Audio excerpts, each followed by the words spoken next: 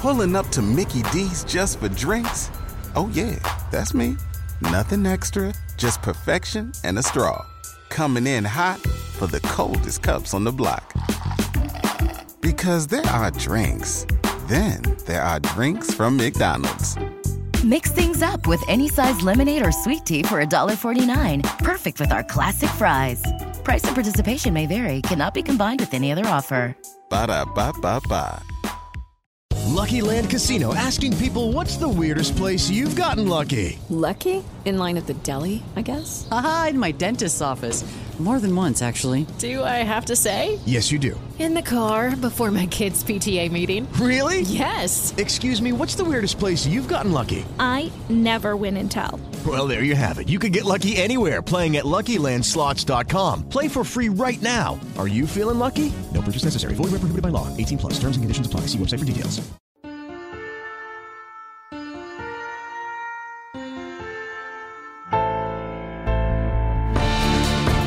Welcome to Metaphysical Milkshake, the show where we go deep, we get weird, and we search for the meaning of life along the way. Presented by Cass Media and Soul Pancake. Hey there, everybody. Welcome to Metaphysical Milkshake. I'm Rainn Wilson. And I'm Reza Aslan. Hi, Rainn. How you doing? I'm doing okay. I'm doing all right. I'm hanging in there. That's good. But I have something on my mind that I wanted to talk to you about. Hit me. I was thinking about growing up in the 70s and 80s. Like, what did we really deal with? What were the pressures on us as children in that generation? Well, I'm much younger than you, obviously, Okay. so I don't remember the 70s. Here we go. Yeah. But I do remember, the 80s. I remember like in elementary school being like legitimately stressed out about nuclear war because it would come up all the time in school. Like, remember they would be like, hey, it's Friday. We're going to practice for nuclear fallout. Everybody under your desk. Do you remember that movie with like Hal Holbrook about like the end of the world? And I do remember that. The nuclear threat and nuclear winter and stuff. That was pretty scary. That was pretty daunting. I remember thinking about it all the time. Yeah, that was a big stress. Yeah. In the 70s, we had some long gas lines. There was the Iranian hostage crisis, something you know a little bit about. Why do you have to bring that up all the fucking time? All right, I'm sorry. I am sorry. And, for you 80s kids, there was the latchkey kid syndrome, just being boo-hoo. We had a key around our neck and we went in and our parents were at work and we just watched cartoons and ate Fruit Loops. It was great. And like, oh, that was so traumatic. I loved that. What did you watch? It was more like Cocoa Pebbles and Bugs Bunny for me. Okay. Yeah. And Fruit Loops, HR Puffin stuff. That explains so much. So you've worked hard for what you have. Your money, your assets, your 401k, and home. Isn't it all worth protecting? Nearly 1 in 4 consumers have been a victim of identity theft. LifeLock Ultimate Plus helps protect your finances with up to $3 million in reimbursement. LifeLock alerts you to identity threats you might miss. And if your identity is stolen, your dedicated U.S.-based restoration specialist will work to fix it. Let LifeLock help protect what you've worked so hard for. Save 25% off your first year on LifeLock Ultimate Plus at LifeLock.com/aware. Terms apply. Temple University is ranked among the top 50 public universities in the U.S. Through hands-on learning opportunities and world-class faculty, Temple students are prepared to soar in their careers. Schedule a campus tour today at admissions.temple.edu/visit. We had our trauma during that time, but man, it's nothing compared to kids these days. No, dude, nothing. It's not even in the same ballpark. I mean, I look at these kids today and the things that they deal with. These kids today with their school shootings and their global pandemics. Yeah. There's global pandemics. You can die going to school. And by the way, if you manage to survive either death at school or a global pandemic, you're going to die because the planet's dying anyway. Like, man, I'm just so glad I'm not a child right now. I really am so glad.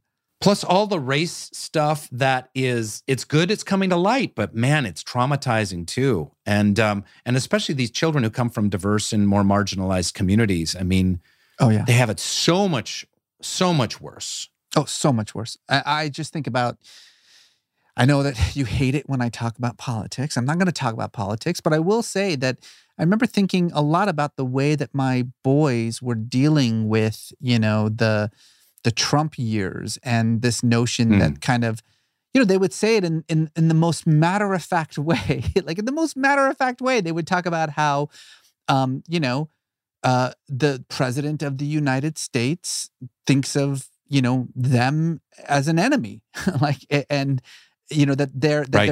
their very existence is thought of as a threat to like large swaths of this country. And just the matter-of-factness with the way that they would talk about it would start to freak me out. Like, what is this doing to their brains? What is this doing to their mental health? Like that this is the world that they live in. Absolutely. I remember my teenage son asking me about, wait, why are there children in cages at the border? I'm like, ooh, that's a tough one to explain to a 12-year-old, 13-year-old. Yeah. I mean, are the kids all right? That's the question for the pod today. Are the kids all right? Spoiler alert, no, they're not. They're not all right, actually. No. They're not okay.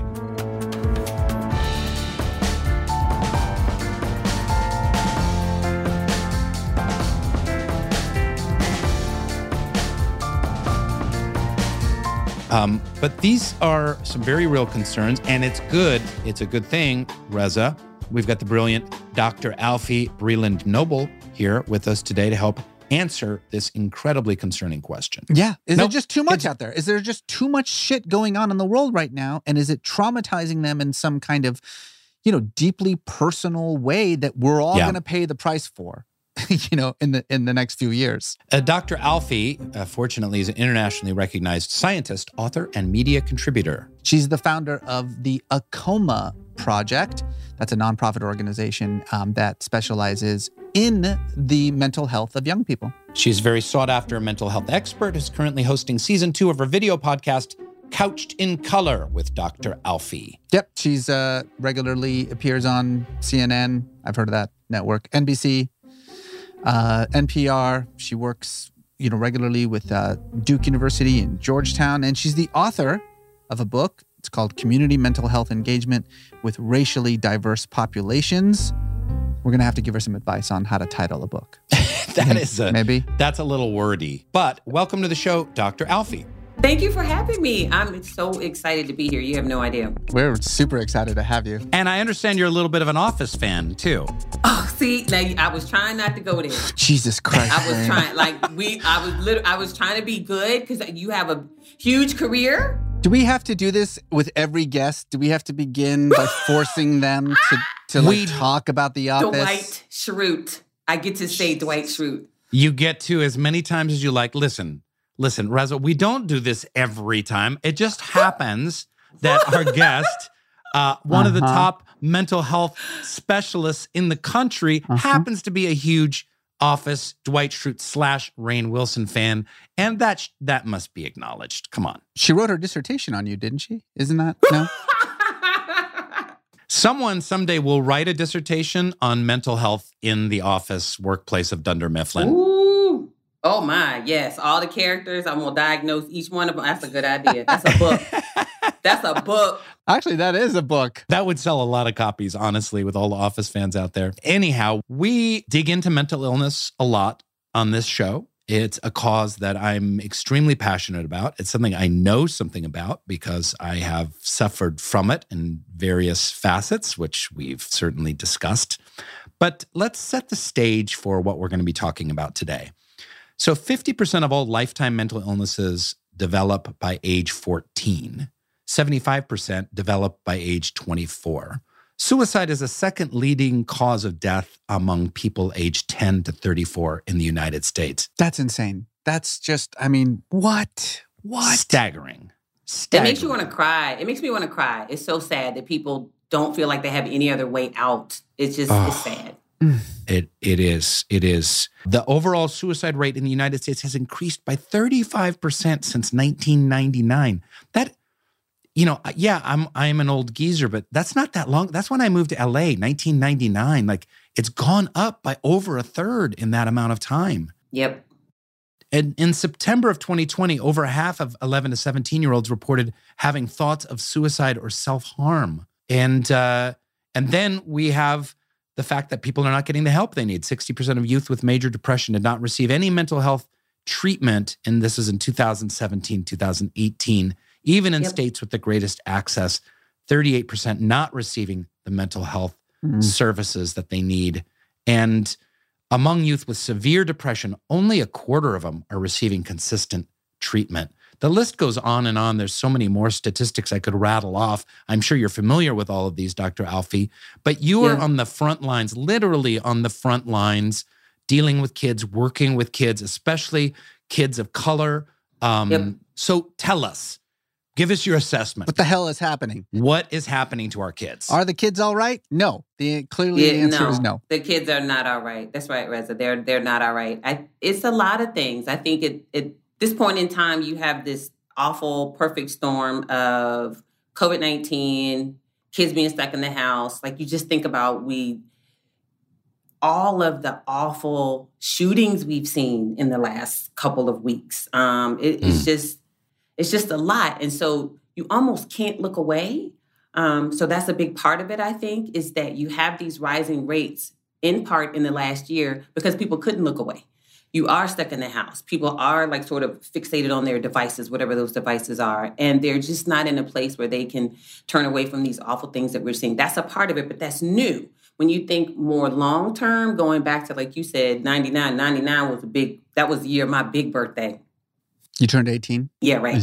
So just thinking about going back that far, I think about how few of our young people are prepared and given coping skills, right? And so they don't have the coping skills to help them many don't have the coping skills to help them manage all of the deluge of things that are coming at them. On top of that, you have all this new access to information. So you have this thing where these young people have a lot of new information. They are bombarded with a lot of new ideas and, just information coming at them. But what they don't have is a way to process the new information that's coming their way. You said so many interesting things there, but the thing that caught my attention was that obviously so much of, the situation that young people are dealing with when it comes to mental health right now has to do with the world that they're living in. I mean, look around you. We're dealing with, total climate collapse. We're dealing with racial violence on the streets. We're dealing with a global pandemic and everything that's involved with that. But, earlier on, Rain and I were talking about the fact that when we were kids, there was a lot of social trauma. I mean, for me in the 80s growing up, for Rain in the 40s growing up. No, 50s, my mistake. I clearly remember, I was just talking about this. I clearly remember the duck and cover drills for, in case of nuclear annihilation. Yep. So didn't we have a lot of crazy things that we were dealing with too? Is it worse now? And we would have totally survived, by the way. Nuclear bomb under the school desk. Oh, absolutely. We would have been fine. Well, we would have been fine. Why else would we have practiced getting under the school desk if it wasn't going to save us from nuclear annihilation? Well, there you go. Duh. Wait, hold on. Are you saying our teachers were not telling the truth? But you hear what I'm saying, right? It's like, I don't want to in any way diminish the fact that the world is fucked right now, but it seemed fairly fucked in the 80s. It was, but you got to think that it was a little different for us because we were encouraged to cope with more things at an earlier age, number one. This is my opinion. Number two, which is the only thing that matters. Anyway, number two, it is, we weren't bombarded. We didn't have 24-hour cable news in the 80s. Not that I recall, no. So you had 30 minutes in the afternoon at 6 o'clock. You had 30 minutes at 11 o'clock. And that was it. Do you know what I'm saying? So this stuff where it's just constantly coming at you. We didn't necessarily, now let's think about context. In the United States, let's talk about how often we talked about what was happening in other parts of the world. We didn't talk about that stuff unless it was something ginormous that was tangentially related to the United States. But if it wasn't, we didn't talk about that. So, or you were studying something from history. I think what's a little bit different now is kids, they're seeing everything happening in real time, right? Like when my kids were little, my kids are 16 and 14 and huge Office fans, by the way. I just had to say it. Oh, Jesus. Again? Of course. Right. They got me into it. my kids would often bring things to me. I remember, it's not the only time, but there was a huge Syrian conflict. And y'all remember that picture of the little boy who's just sitting and crying? The first person who brought that to my attention was my daughter. And she was a little kid. She was an elementary school kid. Wow. And she had a device and she saw it on the device. And she was like, Mom, and she was boohooing crying. Right? We didn't grow up like that. So I think there were things, but I don't think we had anywhere near the volume that our young people deal with now. And we also had to figure out a lot more stuff on our own at an earlier age, right? So we were the generation that sticks and stones may break my bones. And like, you didn't go tell when somebody was bullying you, you just sort of dealt with it. We don't ask kids to do things like that now. And, some of that's good, but it's just, they're just different circumstances for us than there are for these kids right now. So to put words in your mouth, essentially what you seem to be saying is it's not that the world is so much worse now than it was sort of when we were kids, although maybe it is. It's that it's unavoidable. It's that the shit is unavoidable. It's in your face. When we were kids, you could choose to ignore it. There you go. You could get under the desk, right? You could get under the desk and everything was fine. But now there is no desk, to torture the metaphor, right? Now it's like there's no way that you can avoid the images of racial violence on the street. Was there racial violence in the 60s and 70s and 80s? Yeah, but now it's unavoidable. It's in your face. It's everywhere. But isn't that kind of a good thing, though? Sorry to jump in, Rez, but I was just in my lily white, privileged bubble of suburban Seattle. I had no idea cops were doing this to Black people, right and left, day and night. My parents didn't do a very good job of educating me, but it wasn't on the news. There wasn't a Twitter feed to look at to find this out. So this is good, right? We're being, this white privilege bubble's being popped, but information overload and feeling like these problems are unsolvable and that the violence it's got to be traumatic to just be experiencing this, school shootings and police brutality and other kind of abject racism. How do we find the balance between the good and bad of this? I mean, I think for me, what I'm learning and what I've learned to do over the years is how to take things and understand that I can be in two places at once. I can be a person who comes from a group that experiences marginalization, but I'm also a person with privilege, right? And so when I look at it like that, it helps me to not be stuck in all of the awful things that happen to Black people all the time. Because then I think about, what about all the awful things that are happening to Latinx kids, right? Kids in cages. Well, what about all the awful things happening to, it's not a race, but, a religious group, like people who are Muslim? What about all the, with Islamophobia? What about all the awful things that happened to recently Asian Americans and Asian people or Native American people? And so for me, not to mention these overarching identities of whether or not you have a disability and or whether or not you're queer. So when I think about all of those, I don't know if it's perverse or not, but in a weird way, it gives me comfort because I know I'm not alone, right? There's always someone else out there who is experiencing something, who's struggling, who has a history where their people or their cultural group have had these really awful things happen to them. So in that sense, I don't feel so alone. I feel seen, and I feel like I see other people and they can see me in my pain. So that helps me find balance. The other thing is I have to actively practice things to help me find balance, meaning I really believe in meditation. I just need to clear my head, right? And different kinds of meditation. So I have to engage in practices that help me find balance. And then doing this kind of work helps me find balance because this is my purpose. I really do feel like this is my purpose on this planet, is to support people and help them with their mental health and with emotional well-being. And the final thing I have to add is, I heard Jake Tapper say earlier today that it's not so much, this is to your point, Reza, it's not so much that there's more racism, sexism, homophobia, blah, blah, blah. I'm putting words in your mouth, Reza. It's that it's more visible. So it's not that there's more of it. It's just that there are more people out there with cameras and devices filming it. So more of us can see it. It's on the news 24/7. So in that sense, again, I also am mindful that society hasn't changed that much in terms of how we persecute people and who gets persecuted. What's changed is that more of the persecuted people have a voice. Yep. And that's the good side of devices. They can, share with the world and express themselves. Yeah. Rain, I'm going to be a little bit vulnerable here for a second. Okay. I'm having some problems with my weight. I feel like this pandemic, I haven't been exercising. I haven't been feeling good about myself. I haven't been eating well. Yeah. So what are you going to do about that? I'm going to try Noom. How convenient, because they're a sponsor of our show. How convenient, exactly. Noom uses a psychology-based approach to find a healthier balance that's moldable to your life. And as a result, it becomes more sustainable. Folks, listen, you don't need rules to lose weight, just the knowledge and wisdom to help you build smarter, more sustainable habits. Noom's cognitive behavioral approach helps you unlearn bad habits and better understand your relationship with food. That's what it's all about. It's your relationship with food. That's it. Right? One size does not fit all. Just choose your goals. Noom will personalize a weight loss program to you. 80% of Noom users finish the program. That's impressive. That's a lot. Over 60% have stuck with their goals for at least a year. I don't need a year, just a few months. That's all you need. With Noom, taking care of your health is empowering instead of stress-inducing. No need to fear ruining the whole program with a day off here or there. Noom will help you get back on track. All you need is a daily 10-minute check-in. How hard is that? I could do that. No grueling early mornings or huge chunks out of your day.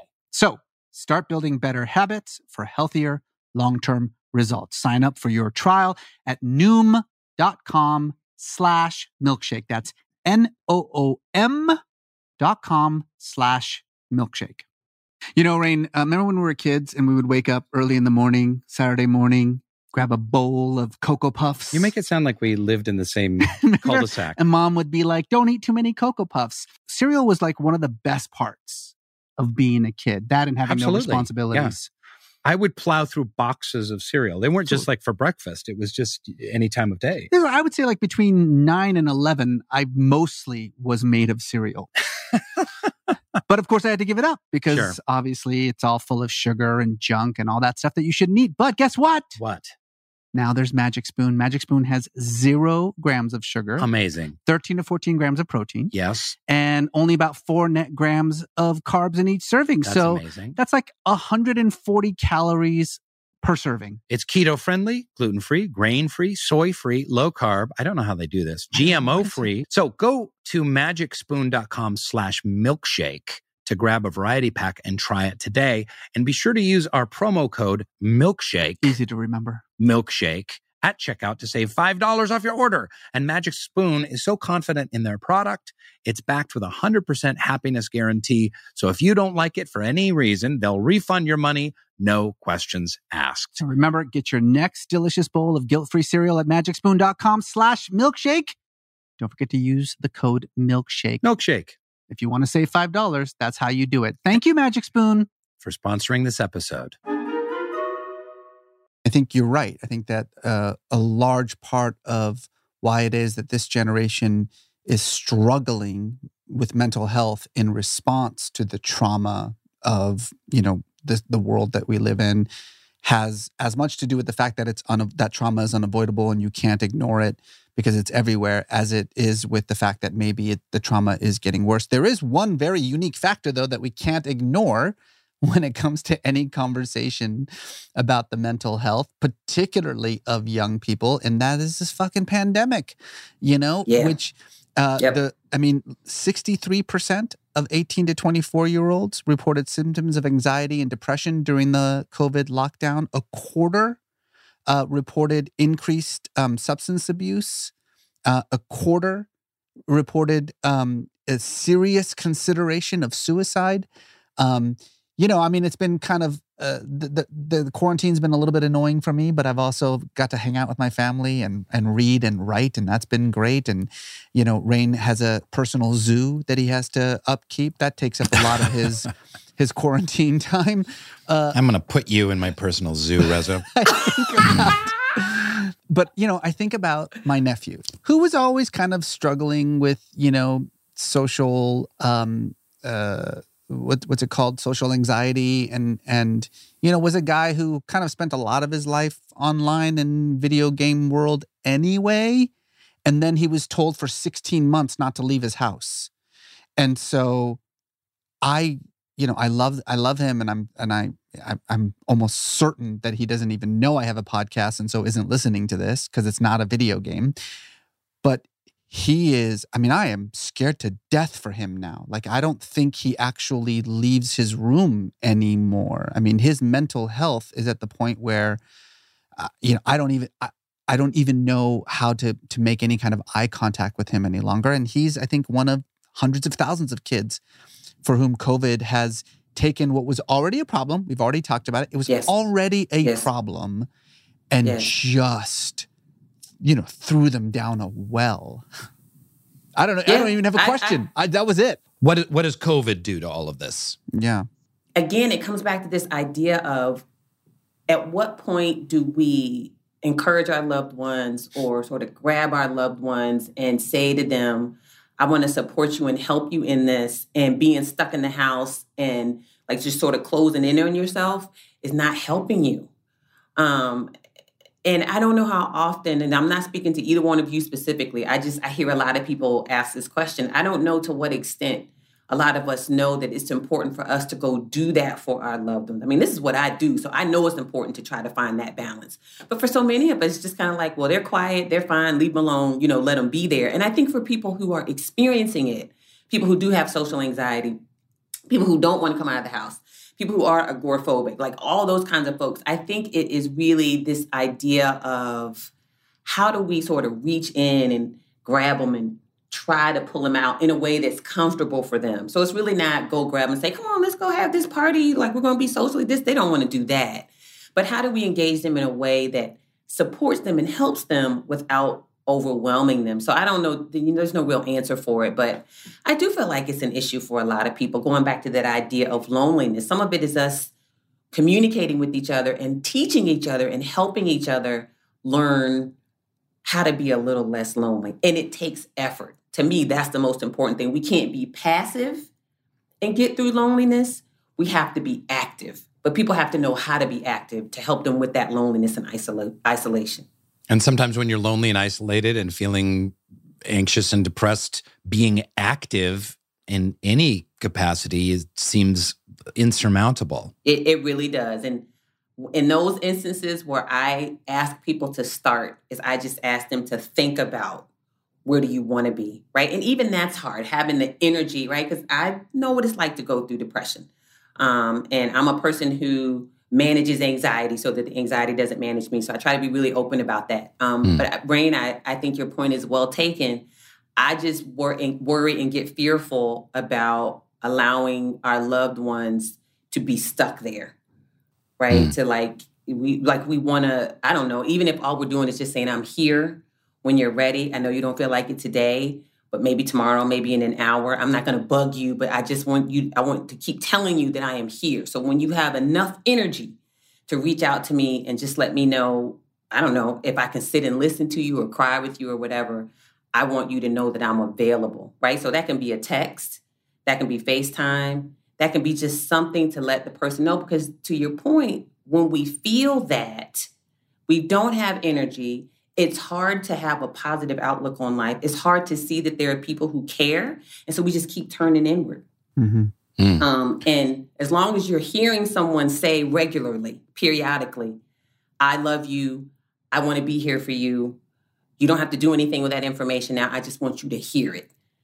I know in times when I've struggled, like my mom, she's deceased, but she would just say that. She would always say, well, Alfiee, there's nothing you could do, baby, that would make me stop loving you. And I'm always going to be here. If you need to call me at 2 a.m., sweetheart, call me. It makes me emotional thinking about it. Oh, I that's might not have beautiful. wanted to call her. Yes, I just knew she was there.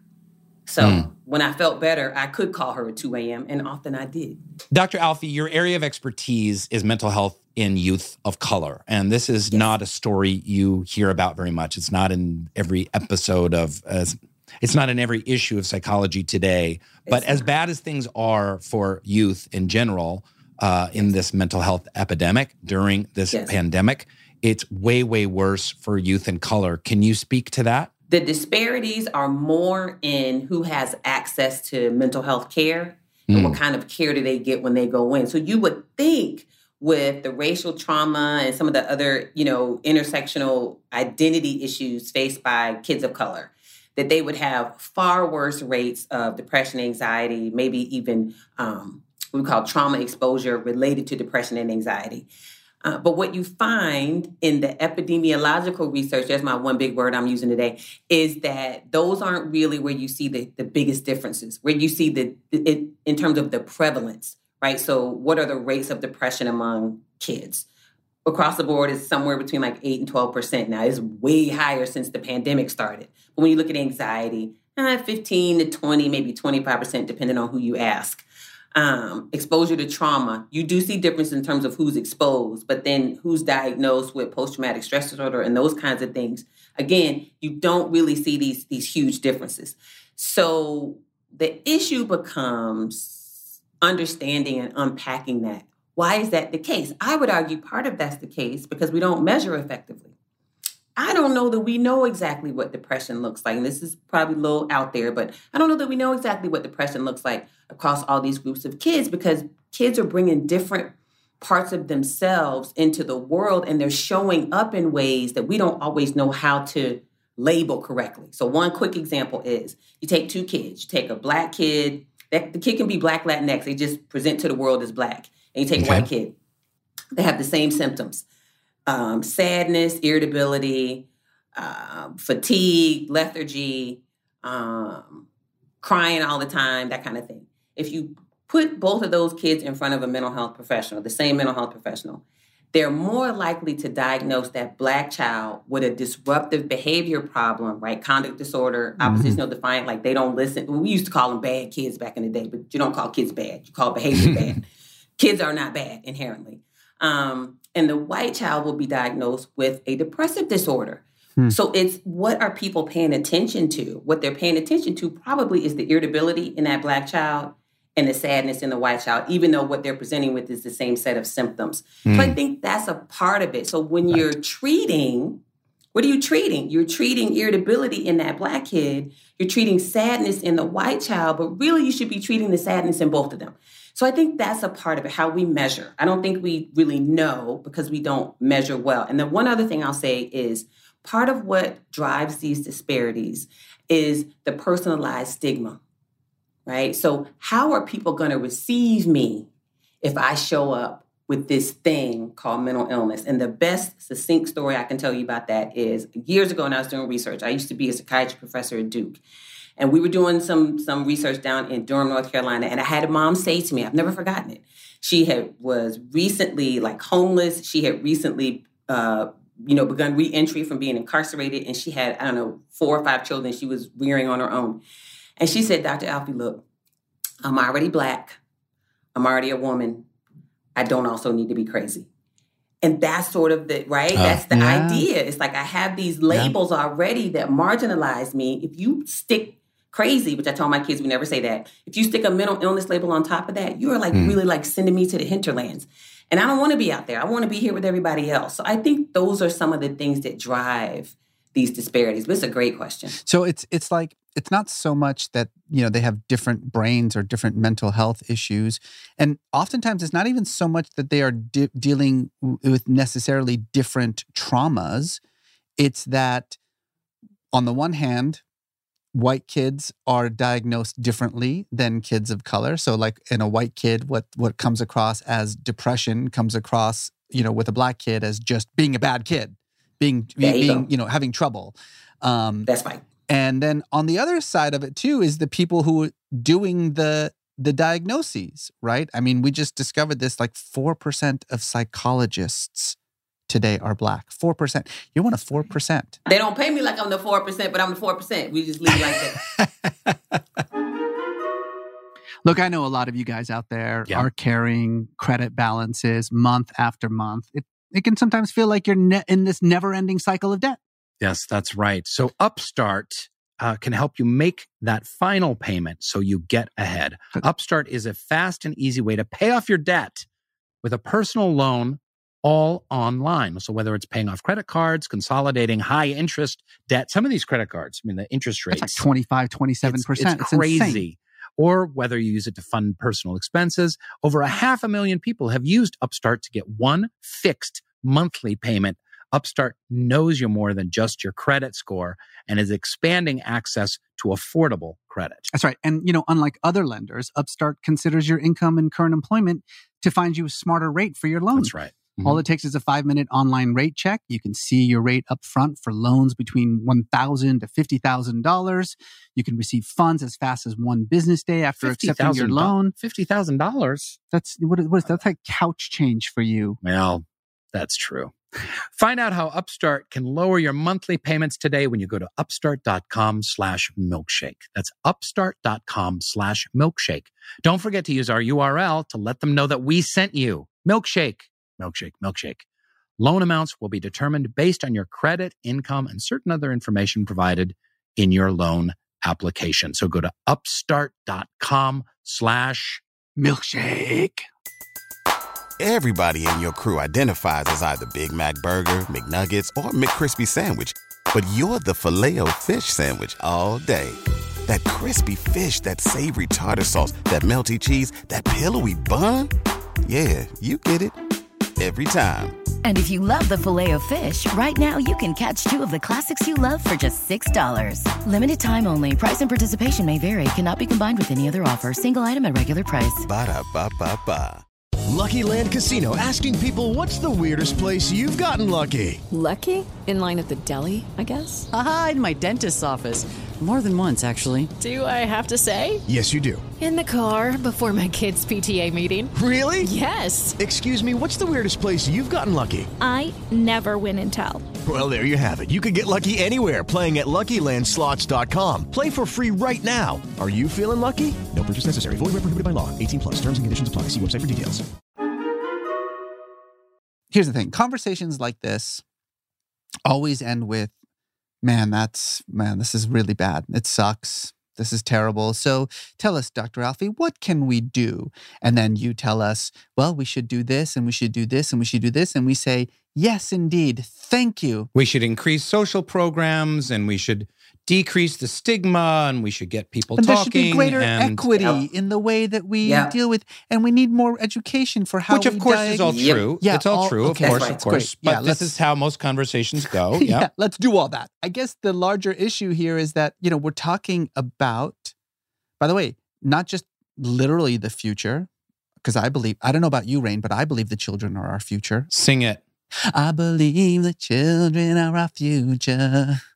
Teach them well and let them. Oh, you can sing, Razzie. I just threw up in my mouth. Thank you for that. Back to talking about a very serious topic, the mental health of our children.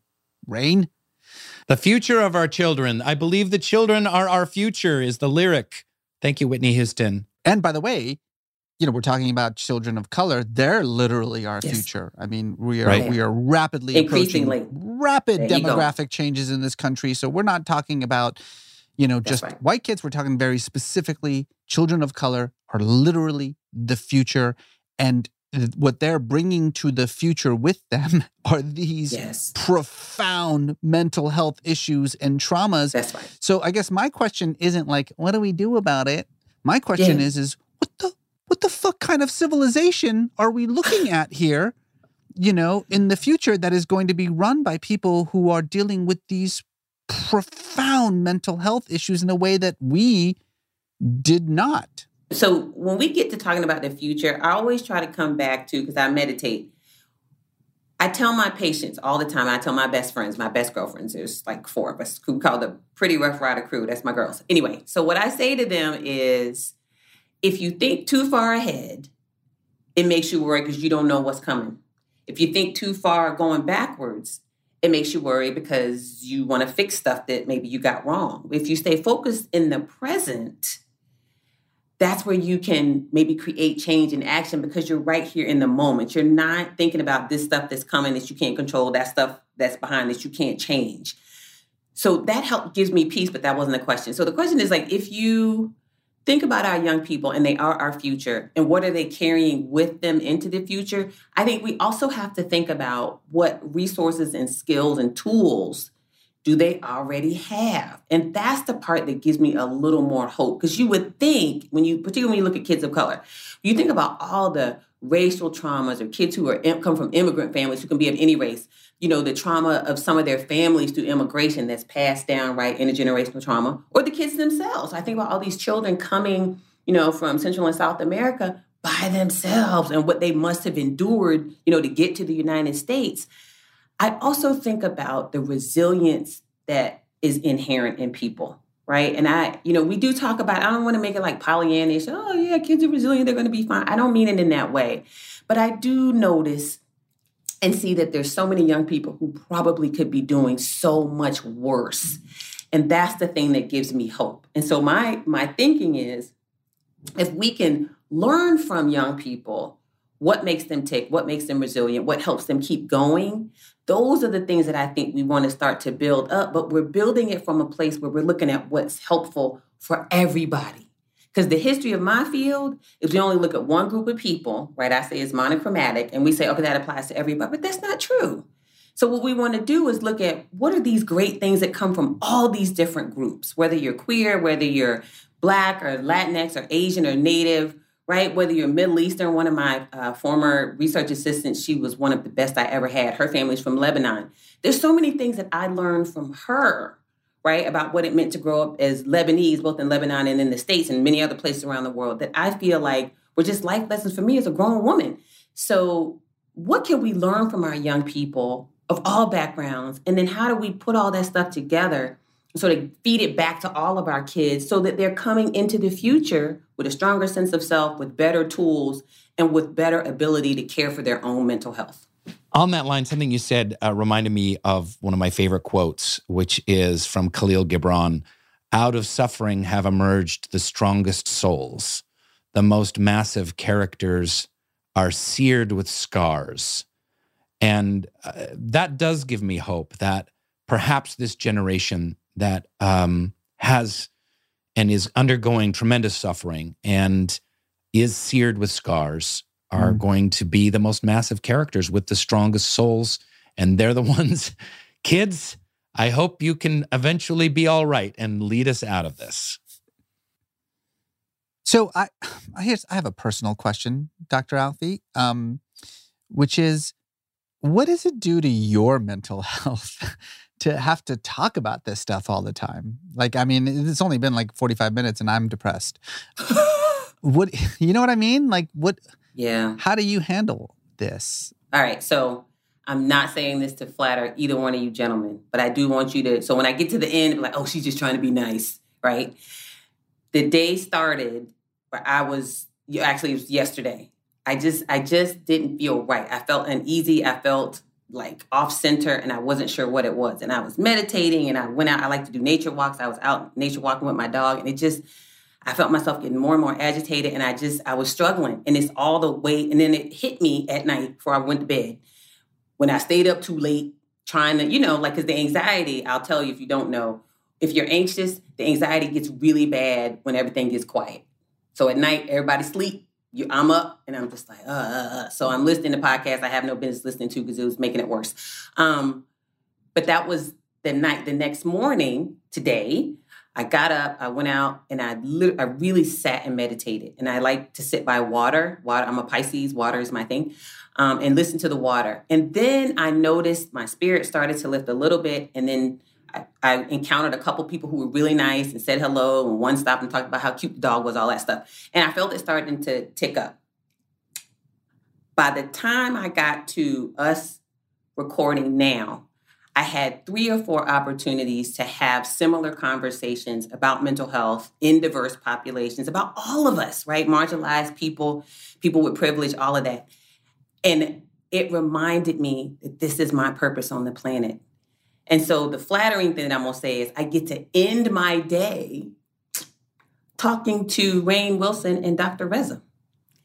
Like, that's what makes me want to cry, because the fact that the two of you would pay attention to someone like me and what I do, given where I started my career when people didn't even want to have this conversation. One of you said earlier, like, this is not stuff we see in psychology today.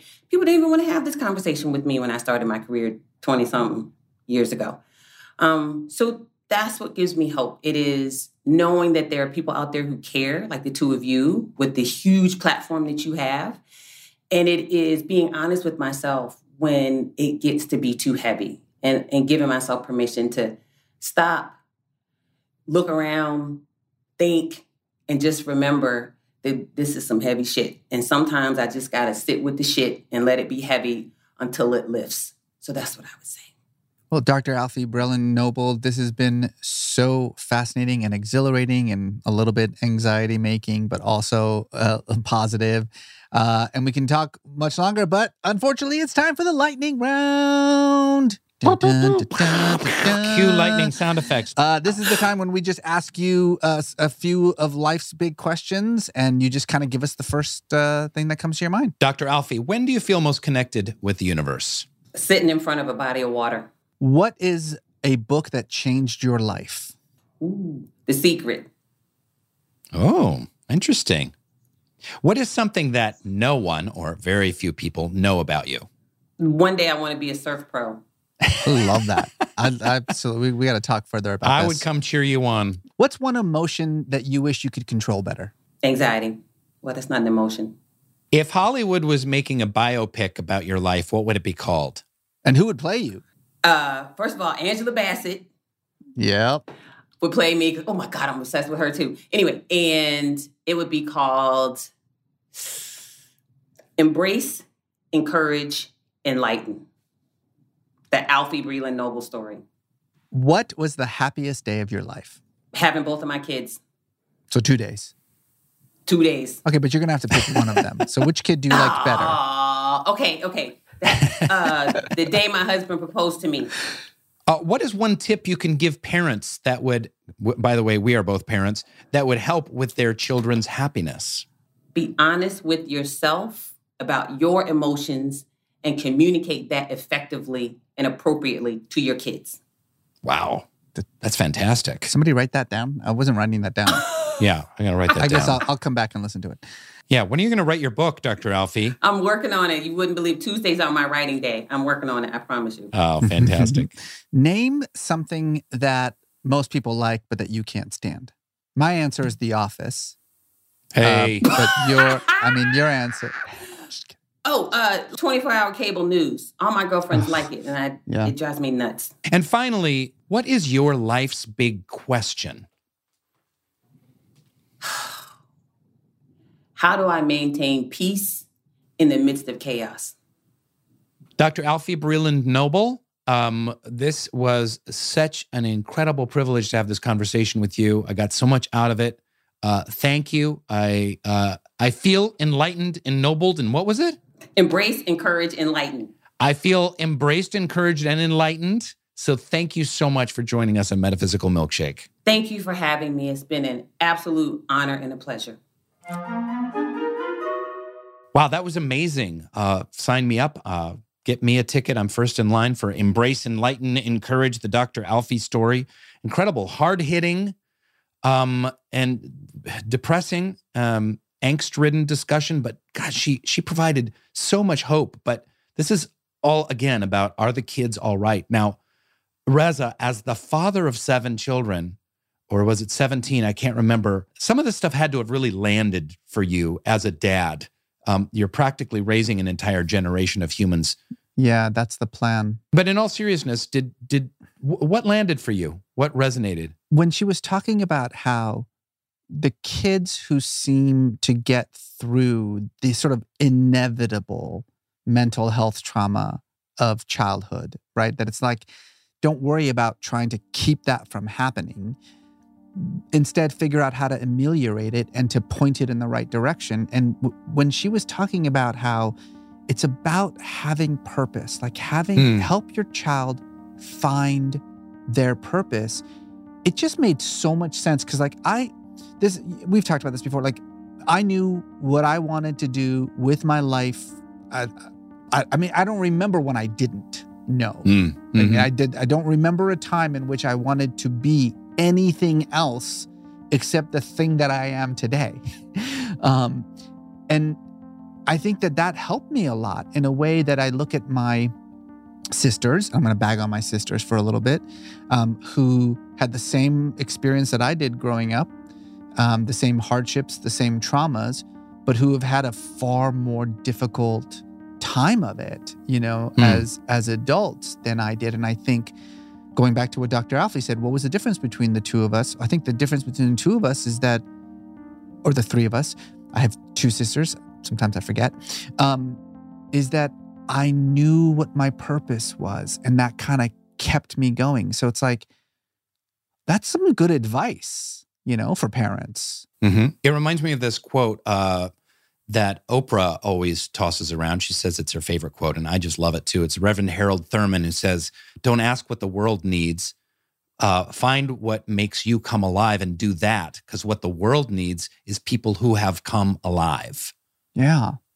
Was there anything else besides find your purpose to your bevy of kids? Well, and the connection part, I think is something I'm actually really curious. We talked about how the pandemic has done good and bad things, mostly bad, but some good things. And in my family, it's been really kind of wonderful. And in all honesty, I'm sort of dreading the idea that they're going to be going back to school full time soon, and there'll be like an 8-hour day which I don't have access to them, and that disconnection there. So I think I'm a little bit nervous about that. But the idea that maintaining that connection is so important to the mental health of young people, not just if you're a dad or a mom or whatever, but also just thinking about what can we do to foster positive mental health for this generation.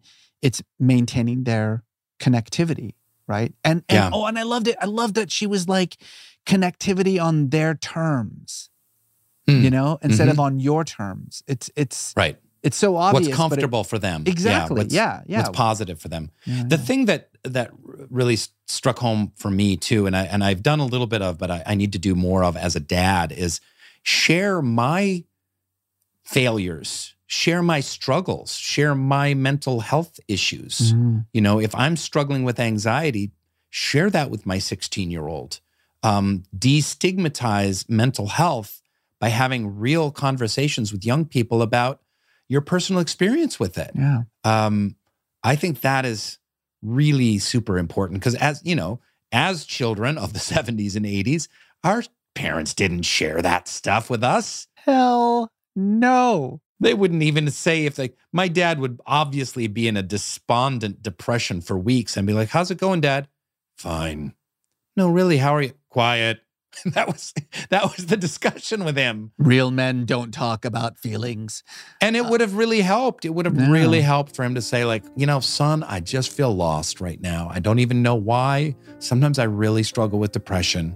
You may have it too someday.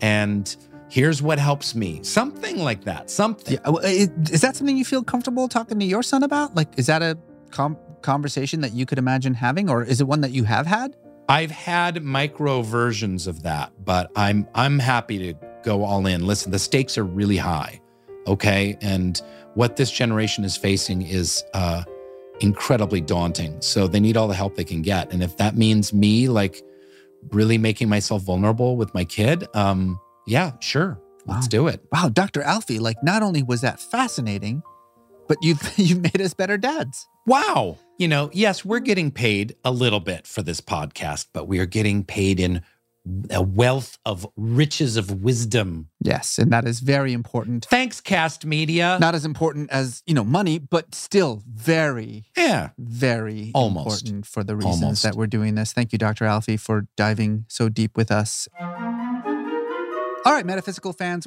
we want to do something that's fast become our favorite part of these episodes, where we get to respond to listener voicemails. People out there who've pondered some of the life's big questions that we've been asking on this show. If you want to be someone that we bring on to this program, if you want to join me and Rain on the pod, it's very easy to do this. All you have to do is leave a rating and a review on Apple Podcasts telling us what your life's big question is. Take a screenshot of it, tag us on Instagram at Metaphysical Milkshake. And if we love your comment or your question, we will invite you on the show and you can come and chat with us. Speaking of which, we got an incredible connection with this dude, Dante from Detroit. He left us an incredible question and on a voicemail. And so we purchased a special voice recognition software to track him down, hired Anthony Pellicano, whatever it took. And after 6 months, we finally located him. Here's Dante. Let's hear his thoughts. Are the kids all right? I'd say so. I think today's youth are tooled with a worldview and an access to a worldview that past generations just did not have. And it's allowing kids today just the ability to be more empathetic, just by being able to see and hear from and hear about people all around the world just like themselves. It's allowing today's youth to be able to relate to people that they'll never come into contact with. And it's just expanding worldview from such a young age. It's impossible to hide from because it's at your fingertips. But there's no such thing as a faceless enemy anymore. I think it's really going to help as the world grows. Our youth are going to lead the way in don't want to get too wishy-washy, but empathy just leads to peace. If there's no faceless enemy and you can relate to who they want you to fight against, it's going to lead to peace. That's fantastic. And I love that empathy leads to peace.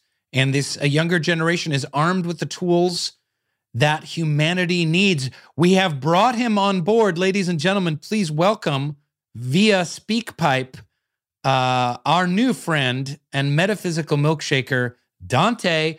Dante! Hello, Reza. Hello, Rain. Thanks for having me. I love your thoughts. So first thing is, what are these tools that today's youth have that previous generations didn't have? Well, it's unique to the younger generation. Obviously, the internet, which compared to how old the world is quite new. And especially this younger generation, even I'm of a little older generation. I grew up while it was in its early stages, but the youth have cellular phones with the internet right at their fingertips from such an early age. This access to vast knowledge. You're very hopeful here, and you're very positive. Where did this attitude of yours come from? And how can you be so hopeful, and especially putting the internet front and center as a tool of positivity for today's youth? Suicide rates have gone up by 33% in the last 7 years. How do you answer? I don't know. I wouldn't know too much about those rates, but the internet, along with allowing us to connect with people around the world, and this knowledge, it forces us to take things head on. There's really no hiding things anymore. Even looking back at the golden ages and the pros about past recent generations in the 80s and 90s, looking at the positives there under this new light and all this new information that we have and that we're able to reevaluate and see things actually as they are. It forces us to take them head on. And I don't know how you can't be positive with that. It could be seen as a negative because there are a lot of challenges, new challenges, very pressing challenges. But I think it's we have the tools, and the younger generation has the tools to take them on. Can Dante just real quick take off the fake beard? Real beard, COVID beard. So Dante is making actually a fairly salient point here, one that's made a lot, right? It goes back to something that Adam Grant told us, like way back in... Salient means it's got salt in it? Yeah, that's right. Something very salty. Okay. And Adam Grant's point when we were talking about how do you change someone's mind was, well, facts don't change people's minds. Relationships change people's minds. So Dante's making this argument that I've heard a million times, that I've made a million times, which is that the more you know people of another race or religion or ethnicity or political view or whatever, and I mean know them, like know them as people, not like know their views or whatever, the less likely you are to villainize or demonize those people, and it sort of expands your reach. And I 100% believe that this is true. I've seen it in my own life. I 100% believe it's true. The issue, and I think this is what Rain was getting at, Dante, is that tends to butt up against this kind of impulse that we have towards tribalism, right? Like I remember, see, you grew up with the internet. Rain and I remember when there wasn't an internet, and then there was an internet, and people were like, oh my God, this thing is going to change the world. Like people are going to have access to knowledge and information from all around the world. Like the whole world is going to be open to everyone. And instead, all it did was just shrink the world down even smaller so that you never, ever had to leave your bubble if you didn't want to. So I hear you. I mean, I personally think that the long arc of history, as it is called, is moving us towards your view that kids are going to be all right. That, you know, that there are more people who are using these new tools to expand their perspective than there are those who are, you know, contracting. I agree with you. I just think that maybe it's going to be a little bit harder and take a little bit longer. Right. You mentioned you find this, can relate to people when you can really know them. Mm-hmm. And I wonder how do you really know someone? I think a very new tool, TikTok, something like that allows you to see these little moments in people's lives. Which is that how you? Perhaps that's how you get to know someone. You see the smaller moments. For those of you who are only listening right now, Rain is doing a TikTok dance, and you know what, Rain? I feel like I really know you. I'm embarrassed by you, totally embarrassed by you, but I feel like I know you in a way. What this conversation has done for me is I need to reassess my take on the internet, because something that you said, Dante, is really right on, which is like the cat's out of the bag. We can never go back. We can never go back to 1996. And one of the things that the internet has done is it has created more of a world community. We see people on social media and on Reddit, on message boards, they're communicating with people from Pakistan and Iceland and Mongolia. You know, it's not just people from your neighborhood. So we're kind of seeing these world communities. K-pop fans have done incredible political activism, and they're not just Koreans. K-pop fans are all over the world. I know Reza's a huge K-pop fan. So huge. I'm going to reassess this. I'm going to try and take in your view there, Dante, that the kids are all right due to the incredible unifying positive force of the internet. I'm going to try and sit with that. Dante, you're opening my mind. That is a difficult thing to do. Thank you so much for coming on board Metaphysical Milkshake. Give it up, everyone, for Dante. Thanks, Dante. Thanks so much. Thank you so much, everyone, for listening. You want more of Life's Big Questions? Find us on social at Reza Aslan and at Rainn Wilson and at Metaphysical Milkshake. And on Twitter, we're at Meta Milk Podcast. Let us know your life's big questions.